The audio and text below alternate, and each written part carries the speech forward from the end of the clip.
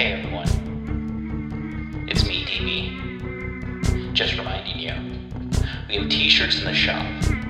Just go to pgttcm.com, check out all of our cool t-shirts and stickers. Heck, we even got some shower curtains in there. Keep clean, look cool, have cool stickers to put on stuff. Join us on Patreon and get a free sticker. Or don't.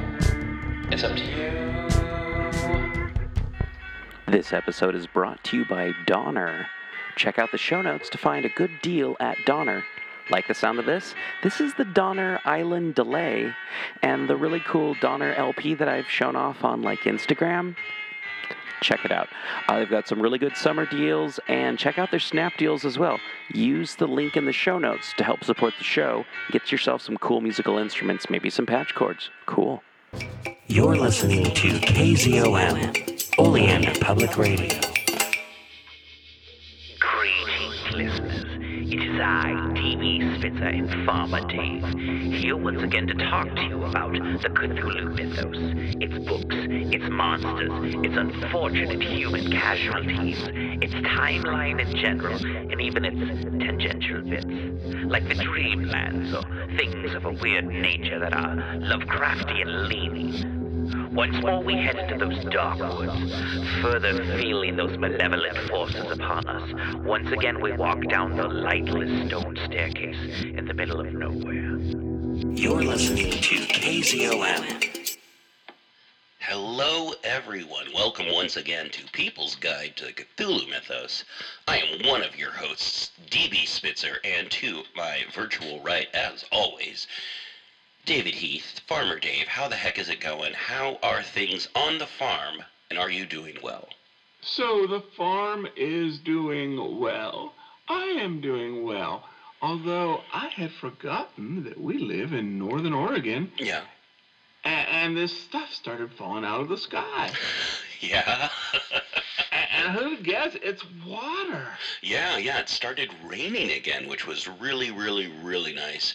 The cemetery had turned a nice, spiky, kind of beigeish brown as the grass had died, and the mayor's been saying we need to reserve water for certain city projects. What the city, I'm not part of the city council anymore. I'm not part of the mayor's office. So, I don't know what's going on, but it's okay to let the cemetery dry out because we're saving water, and I don't know. Doesn't sound like the greatest to me, but you don't have that problem up on the farm. You're not part of really the town in that way, like. No, we're our own well system, so we're on our own aquifer. Yeah. But we had the fires up to a couple weeks ago. Nothing really close. Yeah, nothing close, thankfully. But this whole area of Portland had the fourth worst air quality in all of the world. Yeah. And so it's bringing back horrors. When I was a kid, Mm-hmm. 80s, 90s. I don't know if you remember, but the fear of acid rain. Oh, yeah. And it turned out, fortunately, we kind of reduced the amount of, stuff that we were throwing in the atmosphere a little bit. But as a child, I was always like, better put on my, an extra raincoat, because if not, the acid rain might burn my skin. So as a child, I always had to put on a second raincoat because I was so afraid that, the acid rain would get to me and it would burn my skin, which of course it never did. But it brought back traumatic childhood flashbacks. Tomorrow maybe we'll have Y2K flashbacks. Yeah, no, I don't remember ever being worried about Y2K acid rain. I was primarily worried about domestic terrorists and chemical warfare and Cold War stuff. Oh, speaking of Cold War, childhood 80s stuff, we've got an interview today. Oh, cool. Very cool. With Mark Miller, and his story, he is the author of The Librarian at the End of the World. Oh, okay. And in December, he's got a new novel coming out, and it's called The Two-Headed Woman. at the end of the world. Okay, cool. And it sort of it takes place in Texarkana, Texas / Arkansas, and which is a real city. It's actually half on one side of the state, half on the other. Okay, all right. And what it's basically the 80s nuclear war happened, and there's mutations and weird experiments. Gotcha. And it's absurdism, but it's coming back in vogue. You know, we're worried about the Russians again. We're worried about the environment. Yeah. So we'll be covering a little bit about that in our Part 2 interview section with Mark Miller. Very nice, very nice. I'm excited to hear that. All right, so this week we're going back to Dave's Corner of the Podcast, and Dave's going to talk to us all. This is more like Dave's Corner of the Podcast, this part right here. The interview part's the interview part, but I always put the Dave's Corner of the Podcast song there because Dave does all the hard work. But this reminds me what we're talking about now of the stuff found on Dave's Corner Review for some reason. This is Dave's Corner of the Podcast. It is awesome and it's gonna go fast. It's not the interview part. It's not the part where TV talks forever. It's Dave's Corner of the Podcast.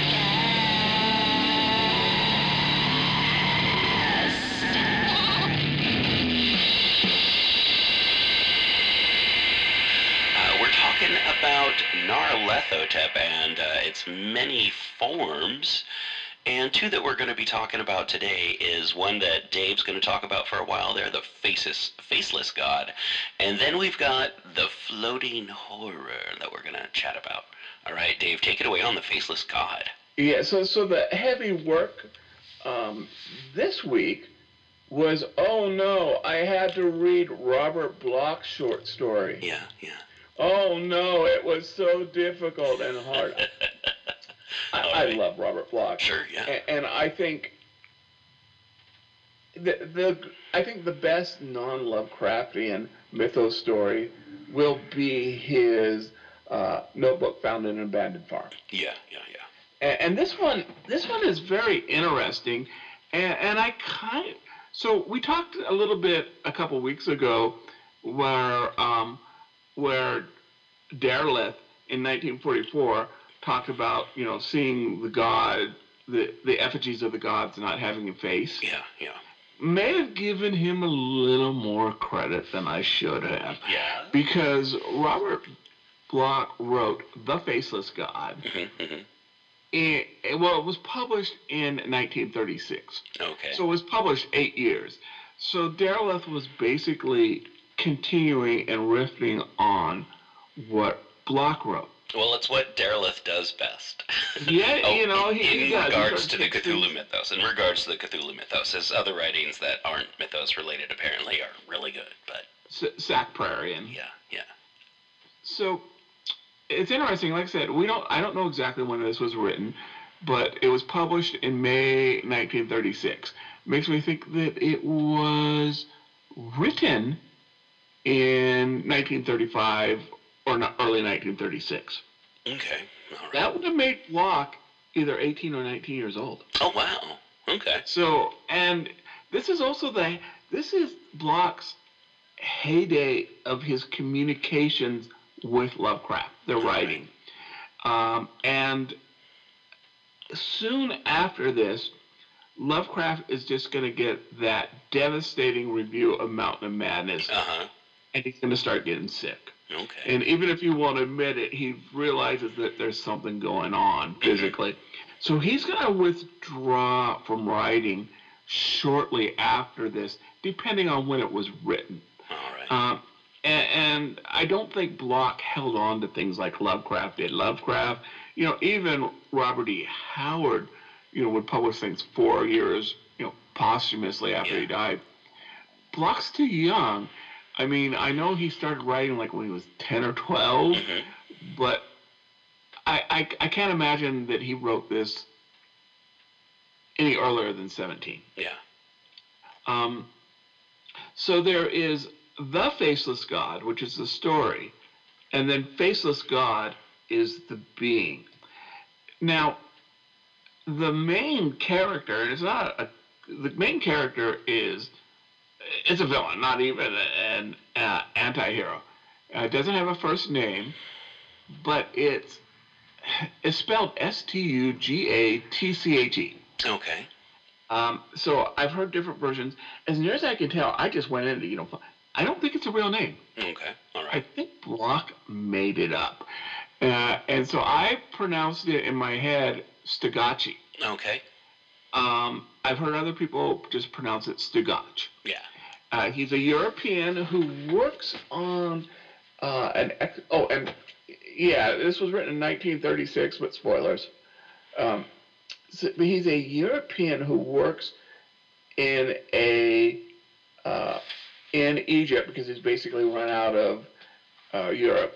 Uh-huh. He's basically, if you took all the charming stuff out of Bolash from Raiders of the Lost Ark, that's who this guy is, and gave him maybe another extra 100 pounds. Gotcha. So, like I said, as near as I can tell, Stugach or Stugatche is not a real word. But it seems to might have been based on like an Italian swear word. Yeah, I was gonna say it sounds like something that you would hear someone,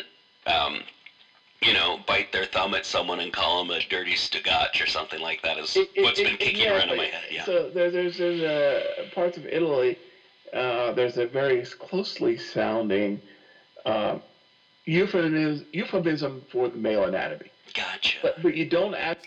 You're listening to KZOM, Oleander Public Radio. Okay. So it's a euphemism for the male anatomy, but you don't actually use it when you are describing the male anatomy. Gotcha. It's always something else as an insult. Sure. Okay. And, if Lovecraft had created the word, then I would have said, that's just coincidence. Robert E. Howard, too, I would have thought maybe just this cool word. Yeah.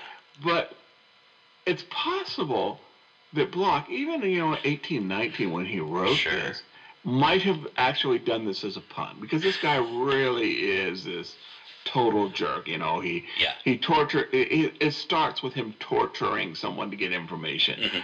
So, I'm not sure exactly where the word comes from. It, like I said, it doesn't seem to be, it seems to be something Bloch wrote or made up. All right. Huh. So for the story, and, again, this is a 84-year-old story? Yeah. Or 86-year-old story. There'll be spoilers. Okay. But a couple of things that we see here. So Dr. Stugach is basically, he's a European, doesn't even say which country he's from. Yeah. But is forced to Egypt to basically becomes an artifact smuggler. Oh, right. And in fact, if you took all the cool stuff and personality out of Balash from Raiders of the Lost Ark, Belloc? Gave him Belloc, what does I call it?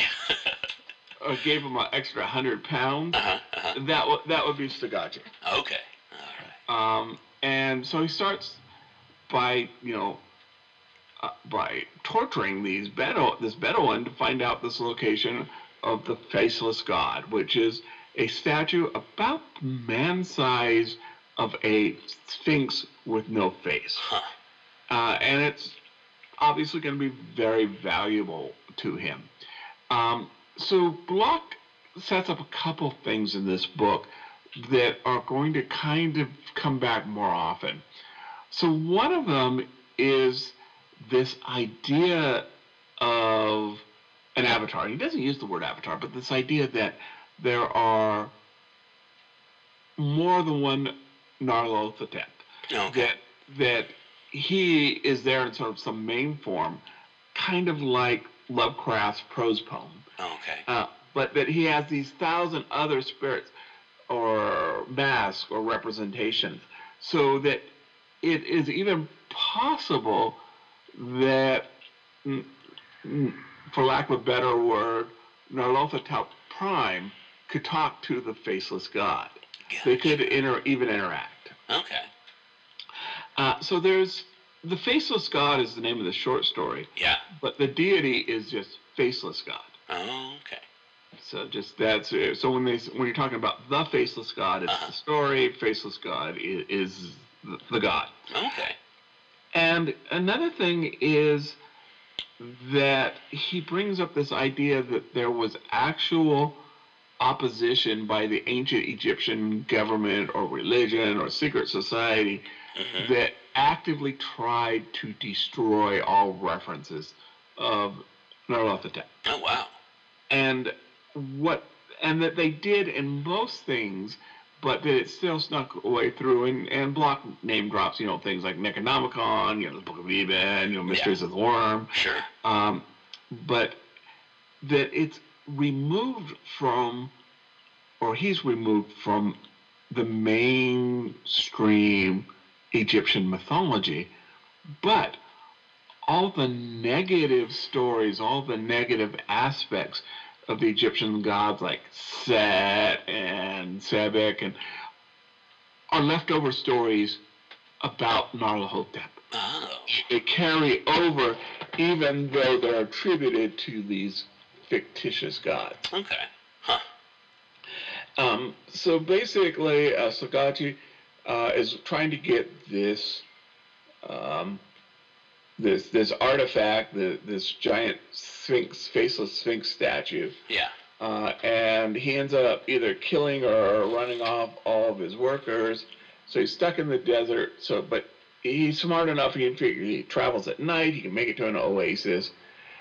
But he keeps traveling around in circles, and he just doesn't seem. He just can't find his way out, no matter how hard he tries.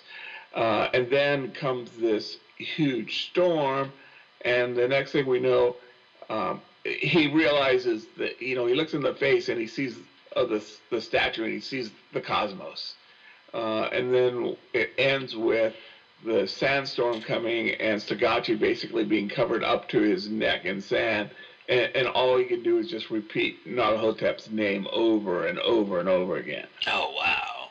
And so this is, it's not a perfect story. It's not a perfect mythos story. Yeah. But for written by a 19-year-old, it's darn good. I mean, it's up there.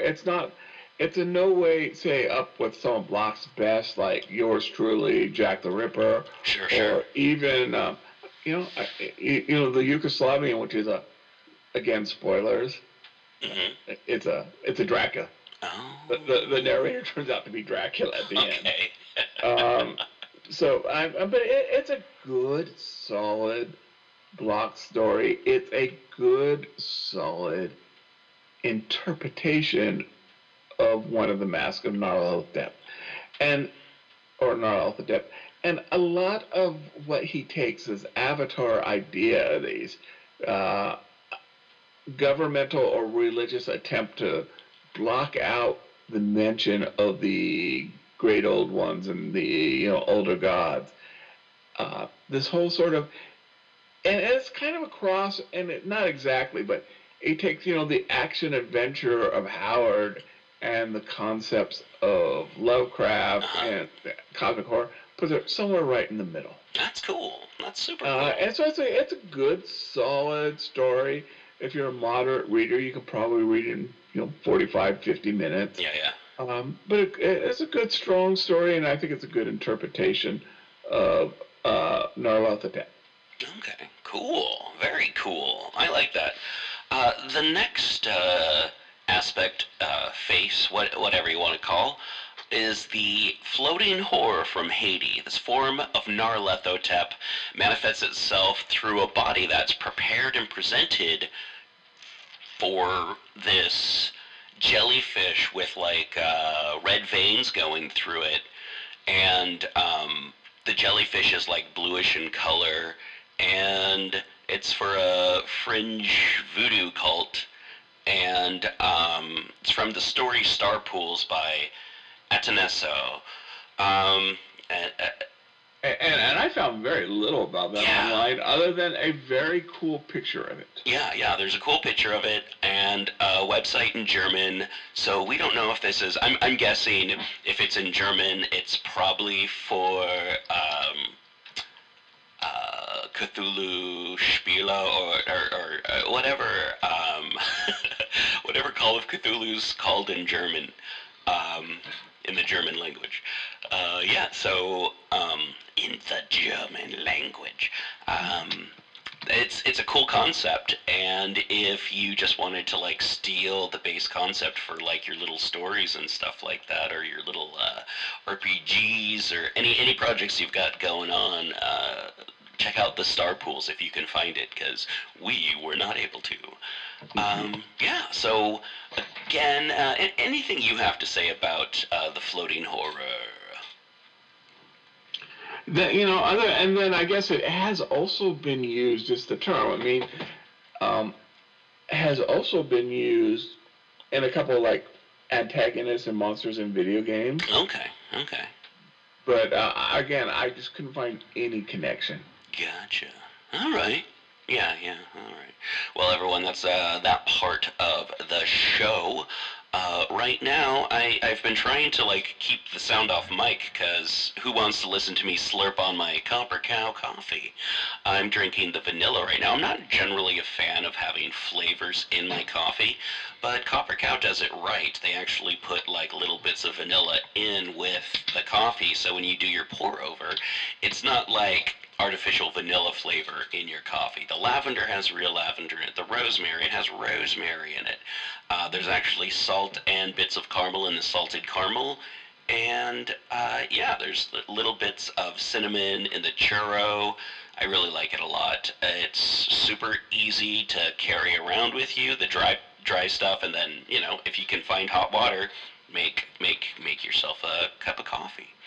So yeah, it's nicer than a K-cup, and not as much hassle as a French press, but it's good, nice pour-over coffee. And if you're like, hey, I have my own little metal thing that I do pour-over coffee with, and I just use coffee from the store, well, good for you. That's really nice, and probably way better for the environment. But if you like the coffee from Copper Cow Coffee, you can buy it in whole bean. So check it out, Copper Cow Coffee. Links in the show notes. Thank you once again for listening to People's Guide to the Cthulhu Mythos. You can help show your support by going to the show notes and following any of the links that'll tell you how to support the show and how to support our guests. And thank you to all of our guests who you can find in the show notes. Rate, review, subscribe, and remember, patrons get priority access to asking us questions, suggesting topics, even,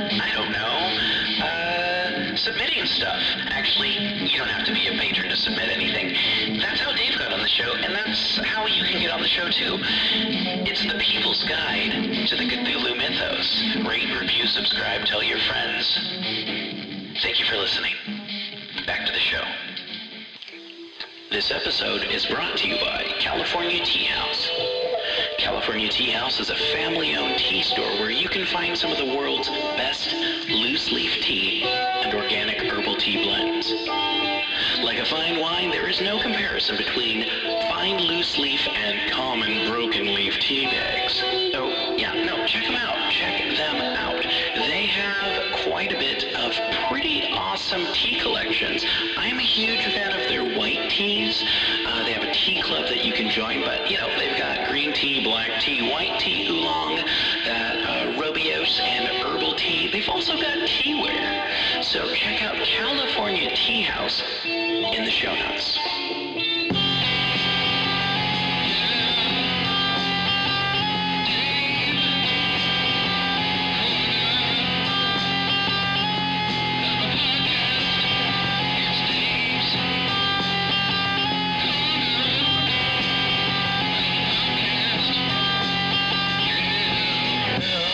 So I'm really excited. We've got Mark Miller on the show today.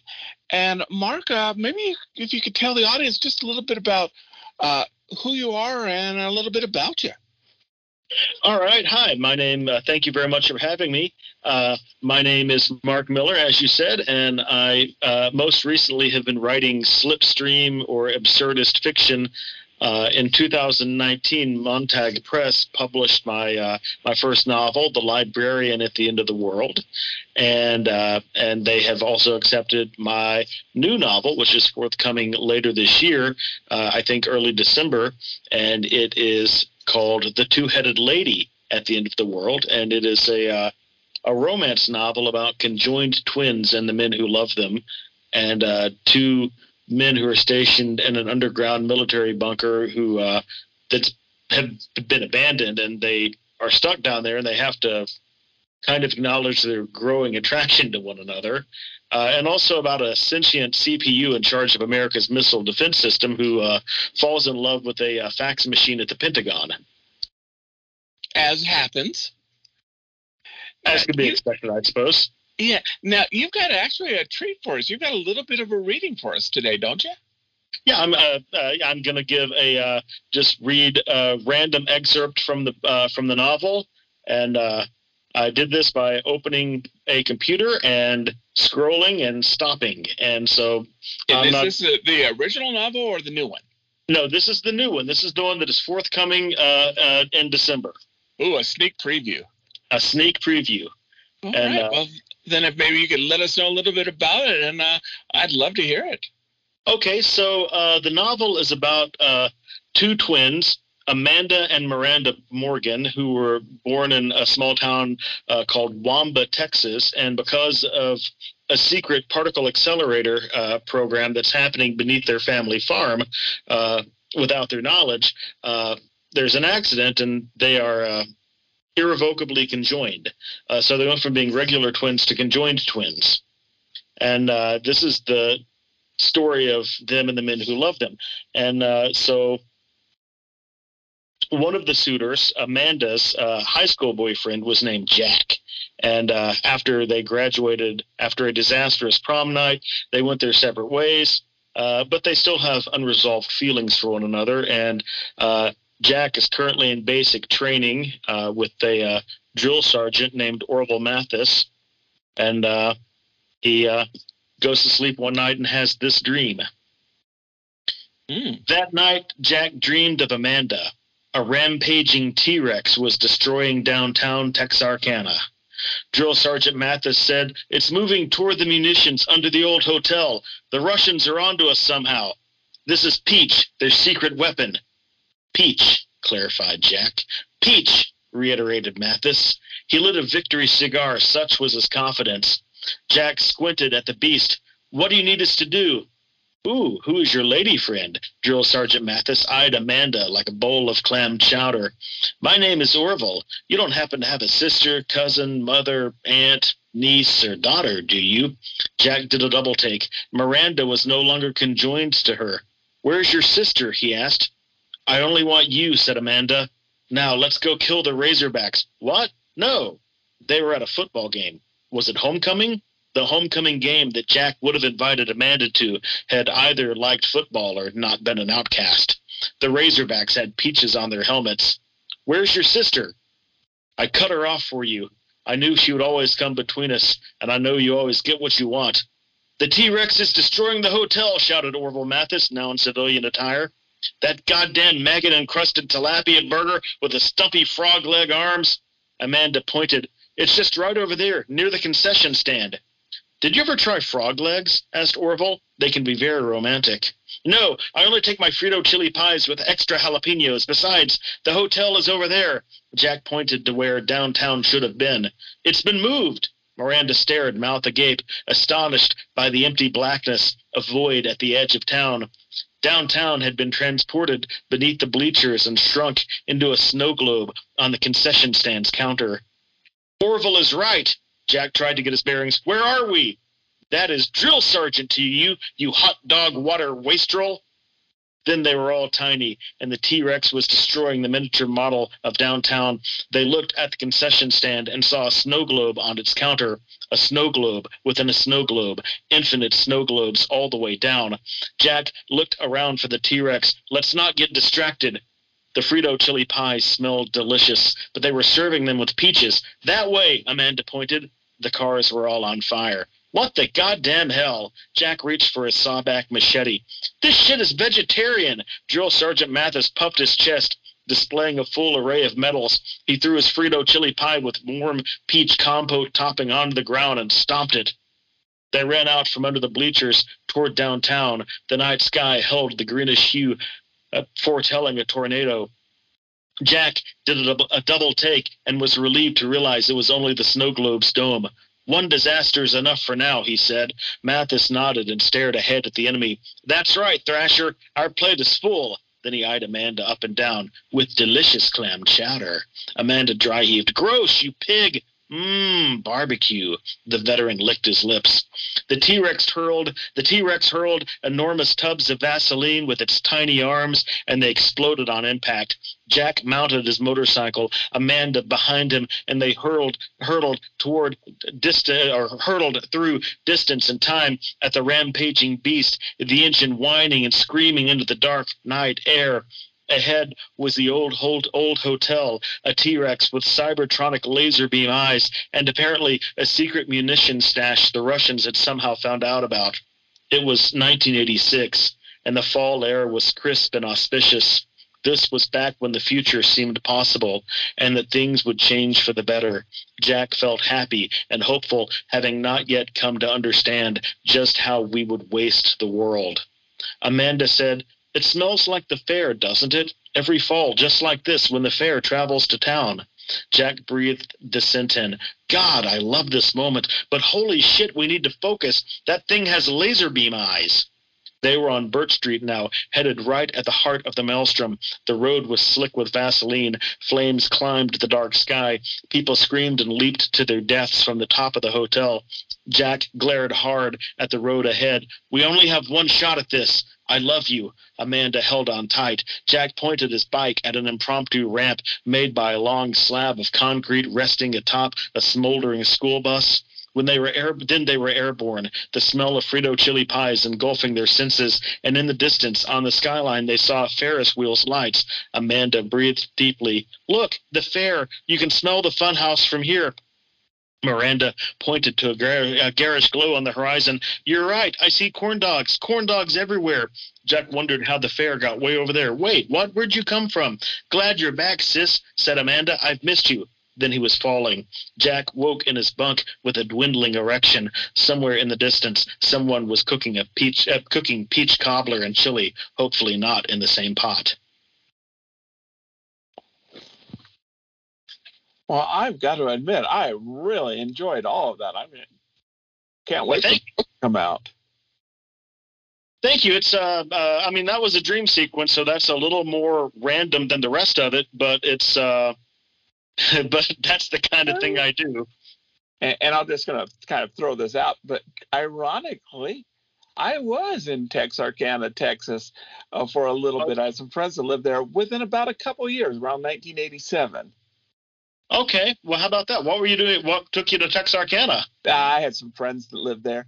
And what I remember the most about it is that the city is, and you probably did a lot of research. I don't know if you've ever been there, but half the city is on the Texas side, and the other half is on the Arkansas side. I did more than research. I lived there for a while. Oh, okay. Yeah. And the Texas side was dry, and the Arkansas side was full of bars. Yes. That was precisely the situation. Well, no, I'm excited for the book to come out. And we'll talk a little bit more about that, but you said around December, correct?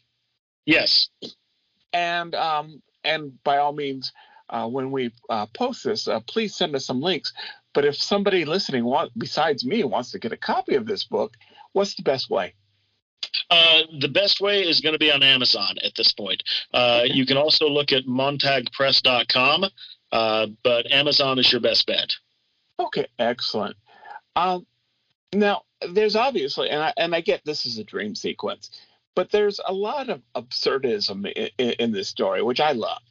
What are some of your ideas about absurdism?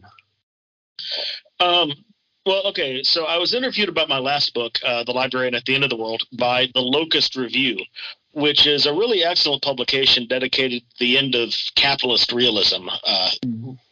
And we talked about the increasing difficulty of satirizing a world that has utterly and completely jumped the shark.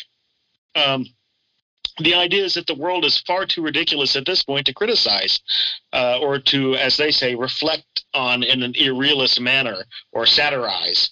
And so I wrote an absurdist novel about people cultivating cheese out of celebrity bacteria. And damned if between acceptance and publication if there was not an exhibit about cheese made from the armpit bacteria of musicians at the Victoria and Albert Museum. Yep. And it's like the whole world is Poe's Law now. It's like martial law for assholes. But we can't really do anything to fight it. Not really. So we might as well just make fun of it and point out its inconsistencies. Absolutely. And if I tried to write what happened between 2016 and 2022 and went back in time and tried to sell it in 2010, I would be told, no way, this is unrealistic. After they accepted this book for publication, they suggested that I write a foreword to it, and if we have time when we're done with the interview portion, I'll read the foreword because I kind of touch on that. Excellent. And also thinking, is there something really about this time that is so ripe for absurdism? Oh, exceptionally so. Most of my life has been spent in just confounding confusion about why everything is happening. All right. And there's this old saying, they say that those who do not know history are doomed to repeat it. And really, the only thing that I've benefited from knowing history from, or the only way that knowing history has benefited me, is that I've gotten to watch as people who don't know history doom us to repeat it. So it's like the end of Candide, let us tend to our garden. These days I really like gardening. I've really got a fantastic garden in my yard, and I like long walks and bourbon. Because that's kind of my coping, because the world is fucking insane right now. It's also good to love people and to be loved, because I think people are more important than art. But for absurdism now, I think all you really need is plausibility. The world has gotten so stupid that what else are you going to do? You can't make this stuff up. There are museum exhibits of celebrity bacteria cheese. It's just, who knew that,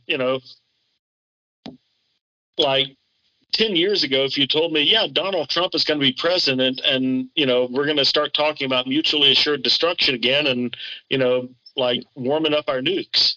I wouldn't have believed it because, that's one of the things when you grew up in the 80s. I don't know how old you are, but if you were alive in the 80s, one of the things that you were always aware of was the threat of like nuclear exchange. And exactly. So I'm an 80s kid, and I grew up in California next to a Navy base. Okay. And we would drive by, going into LA, we'd drive by these big giant satellites. And I remember my scoutmaster pointing out, that's where they bounce all those signals off to the submarines. We'll be a secondary target come the nuclear war. Yeah. Excellent. It reminds me of a story that an old girlfriend of mine told me. A really talented musician named Shelley Miller, and a good friend of mine still. She was living in Germany at the time, and it was right during the heart of the Cold War, and she went to the school and they had a mascot called Grady the Gorilla that was just ridiculous. But one day she's in class and there's a grave announcement over the intercom. It's like, students, we have a very important urgent message. And she automatically, oh my God, the nukes have been launched. We're all going to die.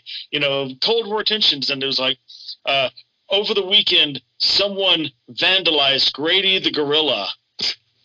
And she just started laughing and got in trouble. And they suspected her of doing it because she was laughing at the vandalism of Grady the gorilla. But it's just the kinds of things we were expected to give a shit about in the face of nuclear annihilation. It's pretty comical. Yeah. So what are maybe some other? Is there? I mean, you lived through it, but you seem sort of as an expert on the Cold War and the '80s. What are some things that maybe you got from that? First off, I'm not an expert on the Cold War, but I did have a front row seat for the '80s era propaganda. Before the Berlin Wall fell. It's weird. People like to categorize Hollywood as some kind of bastion of leftism, but really, they're just capitalists. Like Red Dawn was this far right wing fever dream of jingoism, nationalism, and NRA fueled propaganda and paranoia. And then a couple of years later, Top Gun basically traded script oversight to the U.S. Department of Defense to get greater access to military hardware. Mm-hmm. And it was kind of like an agreement. Okay, yeah, but you've got to make us look good. Yeah. Funny side note to that.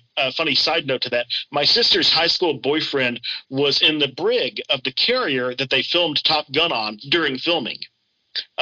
He was a bit of a nonconformist, and they didn't appreciate that he was always like wearing Vans to line up and stuff. But there's a journalist named Robert Stahl who used a FOIA request to gain access to like 30,000 pages of documents where like the CIA and the Pentagon had script oversight for like 2,500 scripts throughout the 70s, 80s, and 90s. And I guess the thinking was that we had to make America look good and the other guys look bad. And that's not to say that America isn't better than some places, but the use of art to create, I guess you'd call it like a politically usable culture is really grotesque and evidence that we aren't nearly as free as we think we are. And holy Christ, there's like a new Top Gun movie. And so Trump is in the news again, and Russia is talking about the nukes, and the Supreme Court is letting red states outlaw abortion and criminalize miscarriages, and Ron DeSantis is trying like hell to shove all the gay people back in the closet, and this is crazy talk. I mean, we won this fight back in the 90s. We went through this in the 80s, we beat them in the 90s, and now they're back. And like so much of what is happening now can be traced back to back then. But the Berlin Wall fell, and we all kind of got a good laugh that Putin installed himself in Russia, and here we are. All we need right now is like a deck of Garbage Pail cards and some, Garbage Pail Kids and some Satanic Panic. Yeah, maybe some good Cali punk come out of it, right? I was just listening to California Uber Alice on the way up here. Yep. Maybe some Black Flag or Social Distortion come up with some new songs for us. Right. Now, this is sort of our signature question, and I definitely, if you don't mind, I'll have you read that preface before we end. But this is kind of a question we always ask people. If you could be in charge of any creative project, don't have to worry about money, support, copyrights. What is your dream project? If I could do anything, I would just make weird installation art. I want to make spaces, atmospheric spaces, like some kind of hybrid of Marina Abramovic and Bill Viola and Boss John Otter, who are my top 3 favorite artists. But yeah, that's what I do, is just make weird installation art where people could go in and experience things. Oh, okay. Well, cool. And did you say that you had that forward you could read for us? You know what? Let me find that. Let me scroll all the way back to the beginning of the document. Thank you. And you're listening to KZOM, Oleander Public Radio. Any minute now. Sorry, No. Scrolling on a Mac is not as fast. That's okay. You're listening to KZOM, Oleander Public Radio. Okay, any minute now. You're listening to KZOM, Oleander. You're listening Any to good jokes while we wait? KZOM. So, define good. I think good is a nonsense word. I'll leave that up to your interpretation. Yes, I'm having sort of a brain freeze on jokes here. I'm afraid. That's all right. All right. I got to the forward. You're saved. So your computer says, "Oh no, he's going to talk again." Quick, find it before David talks again. All right. So here we go. So the forward of the novel. We were talking about hiding under our desks when the nukes came. That was the straight-faced suggestion made by people in positions of authority. After the initial blast, we were to... Hold on, the dog's forget. Hold on, let me let the dog in. Let's go, dog. You're listening to KZOM, Oleander Public Radio. You're listening to KZOM, Oleander Public Radio. Okay, sorry about that. Fortunately, you can edit that out. The dogs probably could hear my goats in the background. Okay, so I'll start the forward over again. Okay. We were talking about hiding under our desks when the nukes came. That was the straight-faced suggestion made by people in positions of authority. After the initial blast, we were to wash our hair with strong soap and seek a fallout shelter. There we could live the remainder of our days in sterile comfort, eating canned foods and wondering what the outside world was like. If we survived long enough, we would all die of starvation, exposure, or cancer at a more leisurely pace.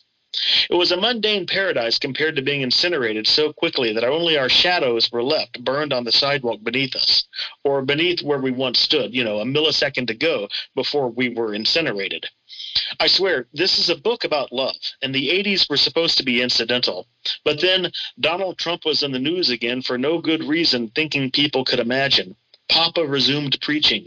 Florida tried to shove all their gay people back in the closet. The Supreme Court found a matching set of Wham shirts at Goodwill, and it was like 80s reruns were playing in all dimensions. At this point, all we would need to have a complete set of Garbage Pail Kids is some good satanic panic. But I digress. Round about 1987, we were all in history class. Zero Steve Ham Snazzy, so-called because he liked the Surf Nazis Must Die movie, not because he thought there was a master race that he was a part of somehow in spite of his obvious shortcomings, and I, talking about instantaneous death, when the first seedlings of this novel were planted. What if I got lucky and found someone desperate enough to go to prom with me, but then we all died before the big night? I laughed out loud and had to explain myself to the class, which was awkward because no one else got the joke. Flaming death never fell from the sky, which was a bit of a shame because prom was shit too. But if you've been keeping up with current events, you might be worried for the first time in a long time that we're all going to die. That's the feeling of the 80s hitting the fan and blowing back on us. Armageddon of one kind or another was always lurking around the corner. I spent 30 years not thinking about mutually assured destruction, and it would just figure that the second this book was about to come out, Russia would start prattling on and on about how awesome its nukes are. I suppose if it comes to blows, it will be less painful than global warming, so everyone lighten up already. Besides, this is a book about the kind of romance that transcends prom and global annihilation. Love in all its many manifestations reigns supreme. Stick with it, you'll see. And if you lived through the 80s, you might get a little wistful. But that's just nostalgia fucking with you. You can't go back, nor should you want to. The 80s were shit, so don't try. Excellent. Thank you. One of my mother's favorite quotes is, nostalgia is like sex. Every generation thinks that they invented it. Yeah, right. I'm not sure. I know she got it from someone, but yeah. So I have really, really enjoyed talking to you. And thank you so much for having me. I did too. And so, what again will be the name of your new book? The name of the book is The Two-Headed Lady at the End of the World, subtitled A Romance Hotter Than 1,000 Suns. And your book before that is The Librarian at the End of the World. Are they related, or should we get... Same universe. I'm going to write a third book called The Walrus at the End of the World, which will end the trilogy. Okay, excellent. So, I mean, of course, we want everyone to buy both of your books, but would you suggest they get the first one first before they read the second one? They are not sequential. You can read them in whatever order. Excellent, excellent. All right, well, we will definitely put some links out there, and you think that it'll be December-ish, just right in time? I think it's going to be December 12th. Excellent. Well, thank you very much, and hopefully we'll have you on again soon. Fantastic. Thank you so much for having me, David. It was a real pleasure.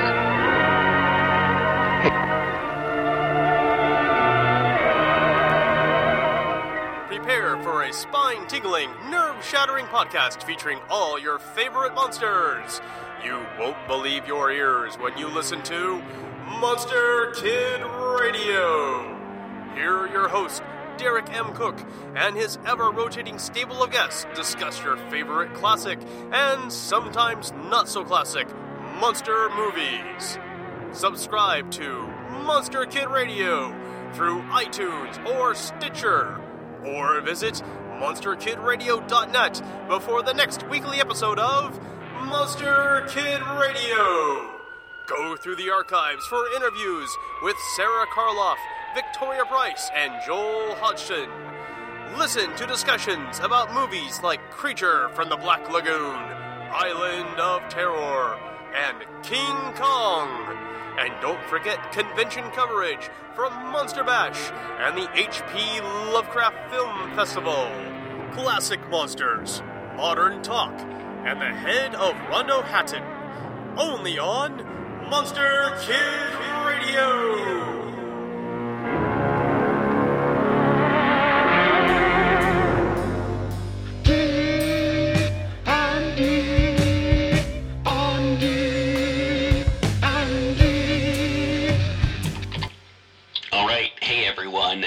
It is time for D&D on D&D. I am DB, and this is Dave. We're talking about Dungeons & Dragons.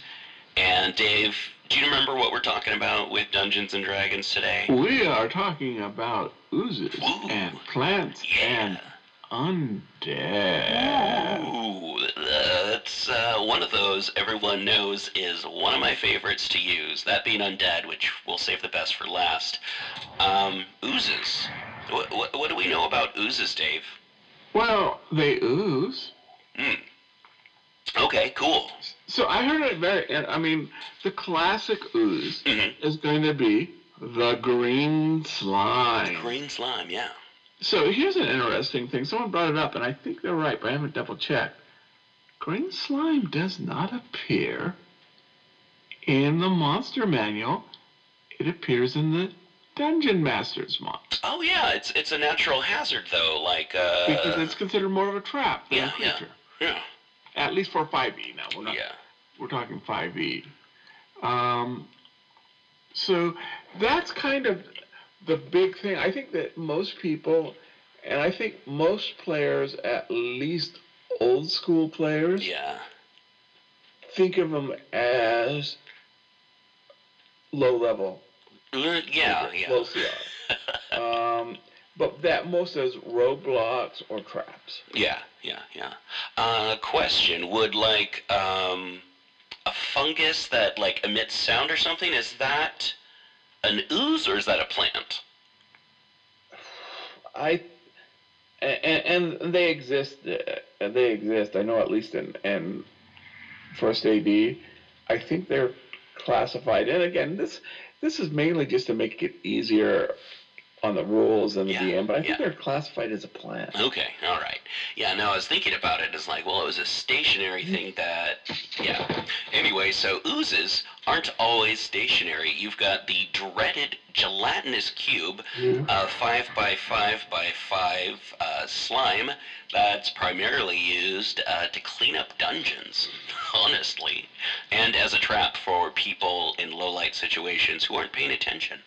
I heard of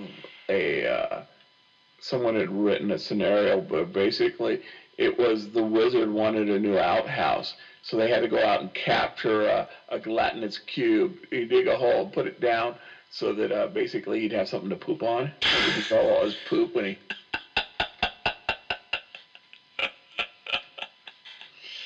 I think they're, like I said, they seem as low level. Yeah. So if you want to really mess up your players, it could look like an ooze, and then be a Shoggoth.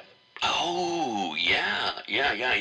Something I was going to say, which, is kind of used in the Shadow over Innsmouth, is like a Shoggoth in water, which I'm like, that sounds terrifying. Shoggoths can swim.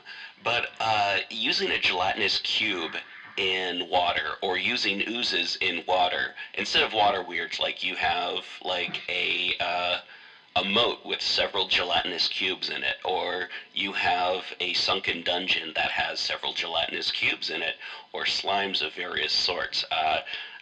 When it comes to oozes, I generally don't mess around with anything other than black puddings and gelatinous cubes, because those ones have always been kind of like the classics for me. They've been, since every printing that I've ever seen in the game. Yeah. But if you want to make it, you want to up the CR. Sure. Make them like a hive mind.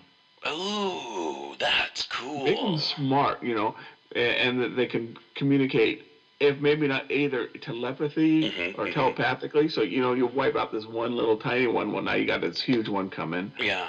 Or when they combine, they create intelligence. Oh, yeah, like cranial rats or something. But yeah. Or if they combine, they create a massive giant cube, like, I think the bad guy in Yoshi's Island level 1, just a bunch of slimes that then form into a giant king slime. Okay. I think so. It's been a while. I missed that game. I know.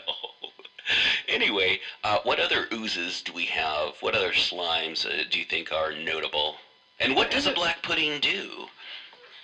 Well, you can't eat the black pudding until you eat your black meat. Okay, that's true. How can you have your black meat? Yeah. Yes. So,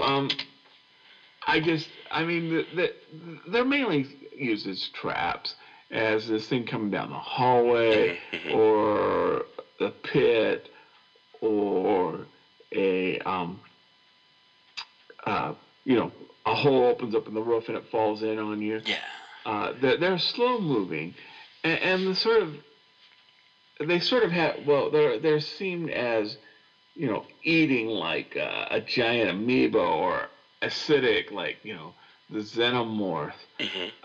Again, I think you can maybe sort of, I don't know if anyone's ever done this, but an ooze golem. Ooze. Yeah. Probably one of the coolest ways I've ever seen an ooze delivered is, I can't remember the name of the module. It was one of these, like, 25 years of Dungeons and Dragons. And what I do remember about the module, it was mostly like Yuan-Ti antagonists. And at one point, when you come into the dungeon early on, there's some orcs with rings of invisibility on, and they're holding glass staffs.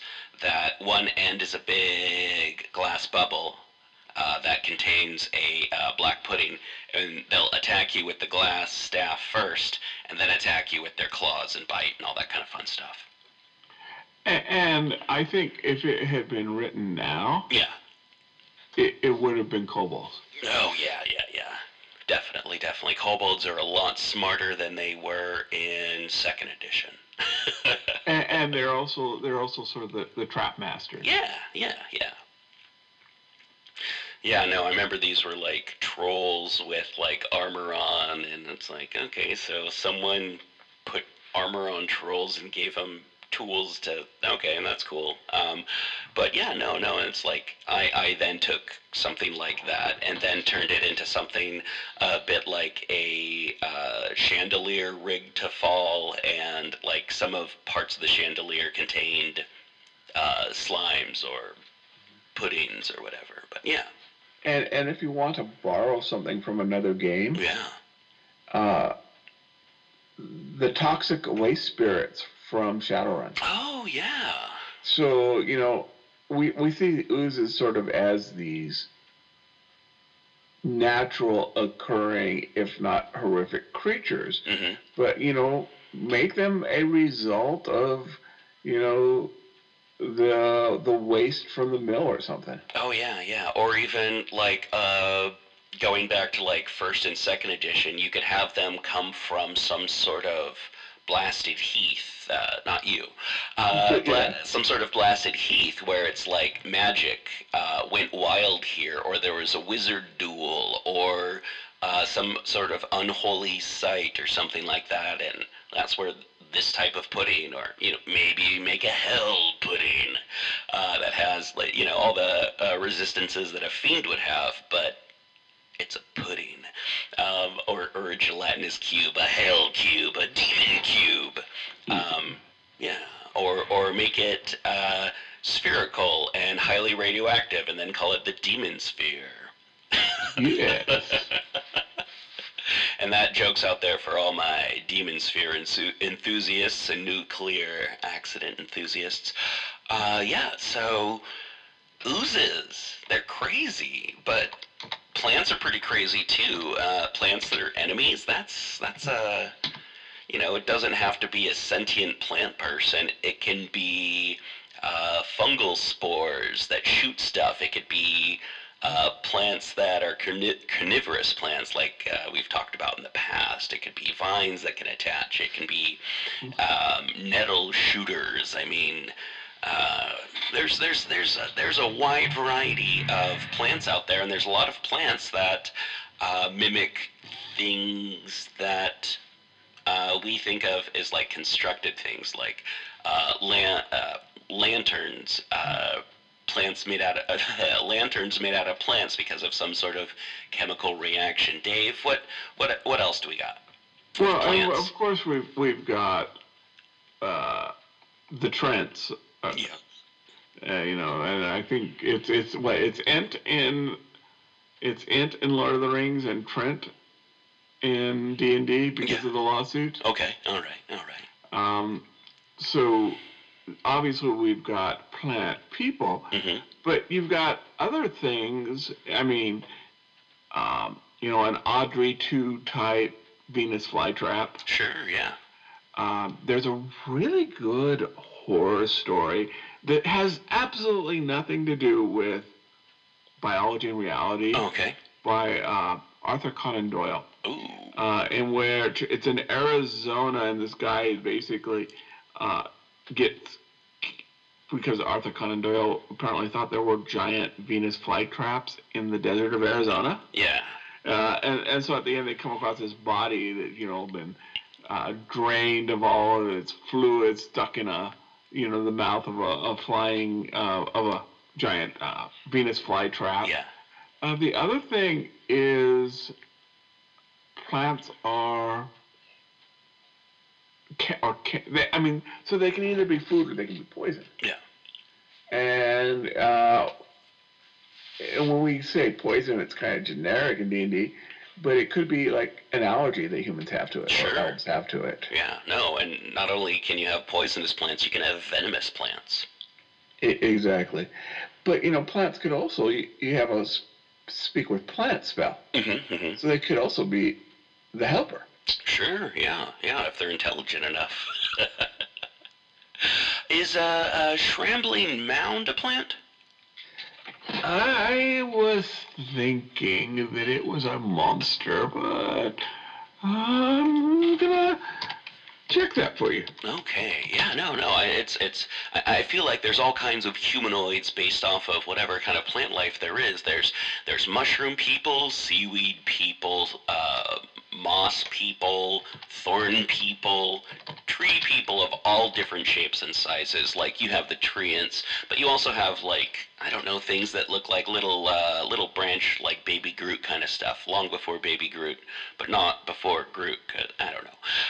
Groot predates D&D.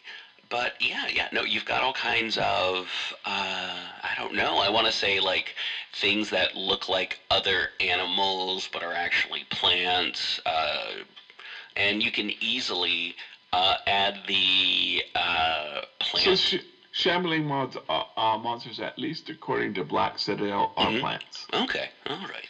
Yeah, I thought they had the plant type. Yeah. And the thing about them is if you hit them with lightning, they get bigger. So, Like Godzilla. Yeah. Oh, no, that's King Kong. King Kong gets bigger with lightning? He gets stronger. Oh, okay. All right. That doesn't make sense. That doesn't make any sense at all.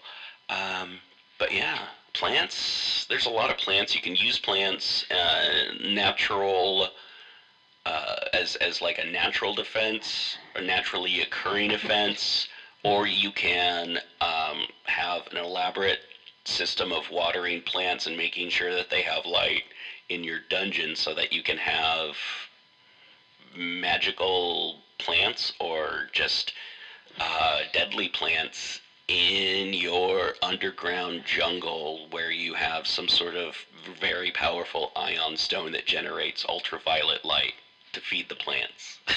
So spoiler for what is considered to be the worst M. Night Shyamalan movie. Oh, The Happening? Yeah. Yeah. So it turns out it's plants making everybody kill themselves. Yeah. But you could have some sort of war with that. Yeah. A war with plants. The other, especially if you've got, like, if the plants are going to be intelligent, maybe they have their own plant gods. True, very true. And I believe if, like, you go into D&D, like, there used to be, like, kind of like planty gods, but I also know for a fact if you want to steal some planty gods, Call of Cthulhu has some fungus gods for sure. Yeah, or, an aspect of Shub-Niggurath. Yeah. So, yeah, and the thing is that plants, and we know it's not completely true, but logic and nature and experience says that it's not supposed to move. Yeah. So if it does move, it's not supposed to talk. But even if it does talk, or even if it does seem good, there's something unnatural about it. Yeah. So yeah, no, when I was talking about like magical plants, I mean like that's kind of what I'm talking about, like plants that are able to do things that just a standard plant can't, like fire a longbow at you, or sing a song that makes you fall asleep while dispersing its pollen, which has a sleep effect, a natural sleep effect that only affects humanoids or something, So we see two examples of that. Yeah. In The Wizard of Oz. Oh yeah. The poppies. And the apple trees. Yes. Yeah. So just Frank L. Baum, you can rip off from that easily. I mean that's okay. Wizard of Oz is so easy to steal from and mold things into Dungeons and Dragons that maybe your players won't realize, started out in a gnome village and ended with hags. And Anyway, plants, you can do so much with plants. Plants, it's like you can do, like, I don't know, I feel like you could also, if you had like the right kind of like artificer types or plant-based druids or something, you could almost like use plants in ways kind of like biomechanics or like cybernetics or something like that, how you would use them in a cyberpunk thing. You could have plants that help you run faster and plants that help you jump higher and plants that help you see further. I don't know, maybe they emit some sort of dew that gets into your eyes that makes it so that you can see twice as far. But yeah, plants are cool. Yes, they are. But plants are not as cool as my favorite type. My favorite subclass, my favorite... we saved the best for last? Yes, we did. And that is undead. And Dave, although it is my favorite, can you do me the honors of explaining what undead are? And then we can start talking about all the cool undead. Yeah, and then also maybe my problem with the undead. Sure, go for it. So, the undead are those that should be dead. Mm-hmm. And you know, we talk about things like this idea of a sentient plant is just unnatural to us. Mm-hmm. Well, our minds since caveman days have been conditioned that the dead lie there. Yeah. And that, so there's this natural thought that if that changes, Mm-hmm. it can't be good. Yeah. That they come back, if they come back, we're broken or wrong or evil. Yeah. So and so if they are innately evil, then they are opposed by those that are innately good, Yeah. i.e. the divine gods. Mm-hmm. Mm-hmm. And that's my problem with D&D, is you make this really, really awesome undead villain, Yeah. and the friggin' third level cleric just zaps it into dust. Yeah. Yeah. Yeah. That's true. That's true. And so, you know, and there are ways to make them more powerful. Oh yeah. Yeah. A lot of my undead are given relics that cost more to make so they can't make them all go away. Yeah. And you know, and then so you plan it, you've got all these extra undead, and the cleric can't show up for that day, and now your party swarmed. Yeah. Yeah. Yeah. So I've always felt common sense is the best tool for dealing with the undead.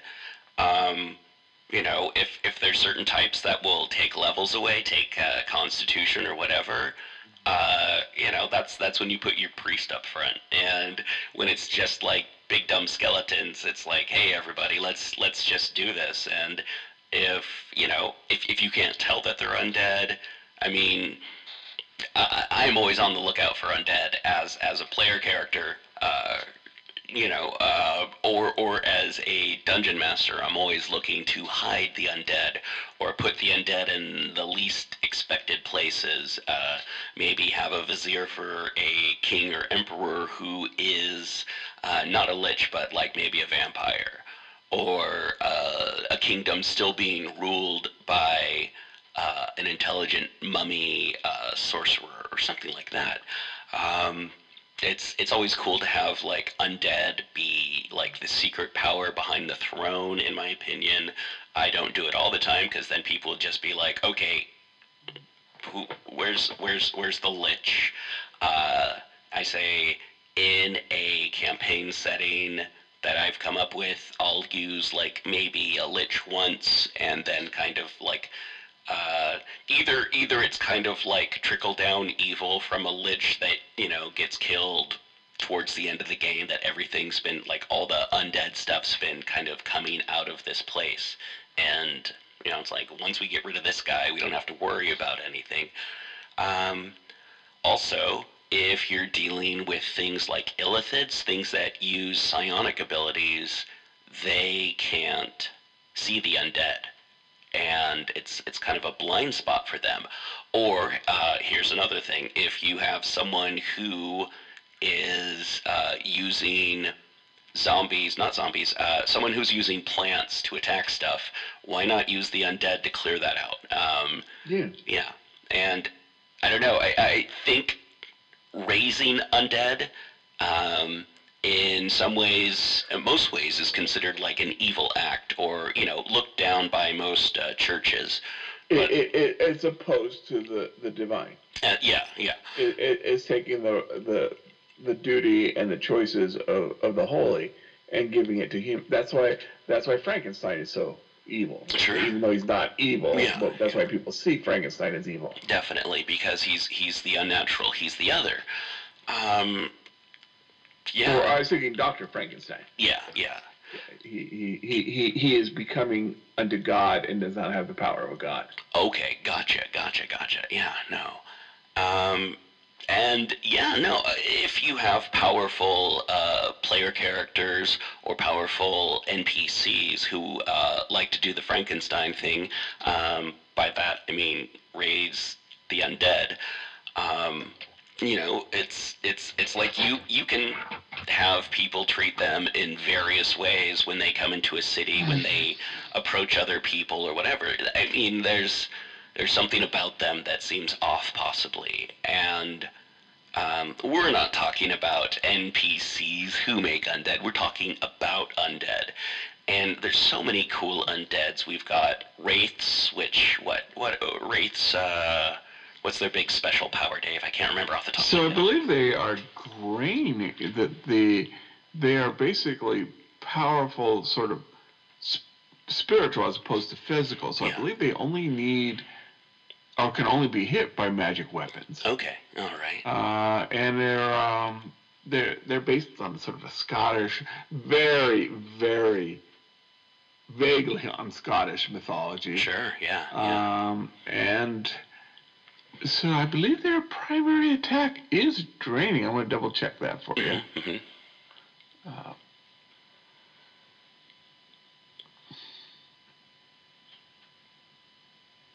Yeah, so it is, it looks like it's magic or silver weapons. Okay, all right. And so that, if you don't, I mean, so you got a +1 weapon, you're pretty much okay. But if you don't have any magic weapons, or you're defenseless. Yeah. No, that's another thing. It's like if you run across a wraith, know what your undead does, and if you have a cleric, make sure that they've taken enough stuff in religion that they can easily identify stuff, like the undead. Yeah, and so it does kind of come from a lot of the beliefs that, undead take the life force. Yeah. Or in vampires, they take the blood from, the humans, mm-hmm. the elves, so that they can exist in this dimension. Yeah. And that's scary. I feel like So you mentioned leeches. Mm-hmm. So leeches are a modern concept. Yeah. They were actually created for fantasy writing. Okay. And sort of codified as, I mean, the term may have existed, but they weren't really a major creature. Yeah. Until fantasy writings of the 60s and the 70s. Okay. And in a lot of ways, with vampires, they're the top of the pyramid. Okay, yeah. Definitely. Although I feel like there's, like, some things that if you have a lich that is of this creature versus that creature, like a lich human is not as powerful as a Draco lich. But it probably takes all kinds of terrible things to make a dragon into a Draco lich, so... A terrible necronomic dragon. Yeah. So that turns itself in. So yeah, they're going to start out pretty powerful. Yeah. And that's something that came up definitely in 3rd edition, mm-hmm. was that the idea that the undead could be a template. Yeah. And that you could put it on exist, so you could have a giant skeleton. Yeah. Or a zombie boar. Exactly. Yeah, no, I really like the template system for various undead types. Like, you can just have, I mean, it's like if it has bones, or even if it has an exoskeleton, turning something that has, like, a skeletal structure into the undead. It's like, oh man, if you had, like, a giant crab carapace just laying there, maybe cast, raise undead and send it against people, and they won't know that it's, that they have to hit it with this stuff or that stuff, or, yeah. Also, there's no reason you can't put your undead in armor. There's no reason you can't put alchemical traps within your skeletons or your zombies. There's no reason you can't treat the bodies themselves with alchemical things so that, like, when hit, your skeletons explode and release a gas or release metal shards everywhere or anything like that. And zombies can be used to like spread bio stuff. In my opinion, you could use zombies to spread plagues, you know, infections, like, you know, the infectious type of zombie bites. You know, you can do that.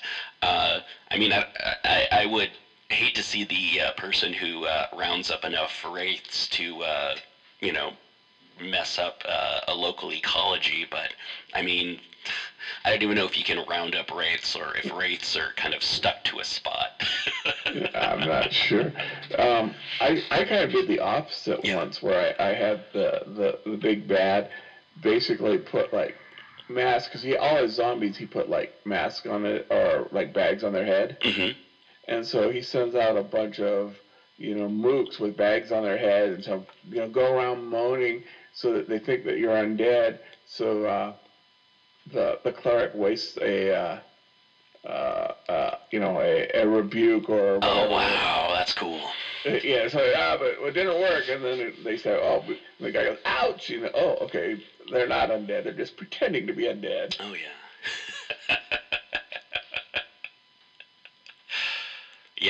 No, and we could combine earlier things with the skeletons. Like, what if you put a big glass thing full of black pudding in the skeleton's rib cage, so that when it gets attacked, the black pudding then sprays out or jumps out or does its thing. Or why not have some skeletons with some, you know, spore, some sort of like exploding spore growing on them or in them, or, you know, cultivate slimes in skeletons to be a coexisting thing. You know, toxic plants to be, and a skeleton or a zombie to be a coexisting thing, or a mummy. I don't know, mummies are a little bit tricky, but like, you know, because they have to be all dried out and stuff. But yeah, no, I feel like you can do a lot just mixing these things in ways. It's like, not a hybrid creature, but a symbiotic creature. Like, I don't know, you have some sort of carnivorous plant that lives on a skeleton, and it gets to eat, and the skeleton fulfills its purpose, which is, you know, it's being commanded to attack living things, so, you know, hey. All right, anything else you wanted to talk about with undead? We pretty much covered the undead and the oozes and the plants. But Dave, before we leave, do you have a favorite type of undead? I think this is from being a child and watching, you know, Jason and the Argonauts. Sure. Living skeletons are pretty awesome. Oh, yeah. Even if they are low level game wise. But, you know, there's stuff you can do to make them. Oh, yeah. I love liches, but liches I don't think of as just like simple undead, but when it comes to like simple undead, I want to say wraiths are where it's at. You can put them in places, and if people are prepared, people are prepared. If they're not prepared, it's trouble. Yeah. Yeah, all right. Well, hey, yeah, that's been undead, oozes, and plants. Not in that order, of course. You just heard that. So, yeah. We like to mix things up a little bit. We do. And that's going to be the end of Monster Types. We're going to be talking about more D&D next week. And, yeah, we're going to be talking about more aspects of Nyarlathotep. And we're probably going to have a guest on. And more importantly, we're going to be here. You're going to be here. We're going to have a good time. And check out The Daily Show. Not the show on Comedy Central, but our daily show, and hear what cool pulp stories we've got going on this week and next week, and for the rest of October, and of course have a good, safe, spooky Halloween. Are you dressing the goats up this year, Dave? So we've got a few goat costumes, but they don't last very long. Okay, all right, okay. Well, yeah, no, I'm not sure what's going on. Here, we're happy that the rain is back, and also, we're going to be doing cemetery tours again, so if you come to Oleander, go to the mayor's residence, which isn't the mayor's residence anymore, the old mayoral, No, it's never been the mayor's residence. It's the Oleander House. Yeah. The Oleander House, and behind the Oleander House is the cemetery, and I'm generally out there raking leaves or doing yard work or something like that, just around my house. But yeah, everything else is the city's doing it anyway. You didn't come here to talk about that. So, next week, super excited about that. And also, super excited about, I don't know, Halloween. And we'll see you next time, everyone. Have a good one. As always, this episode has been edited and produced by DB Spitzer, and middle segment edited by David Heath. Music is always by DB Spitzer, and you can check us out at People's Guide to the Cthulhu Mythos on Facebook.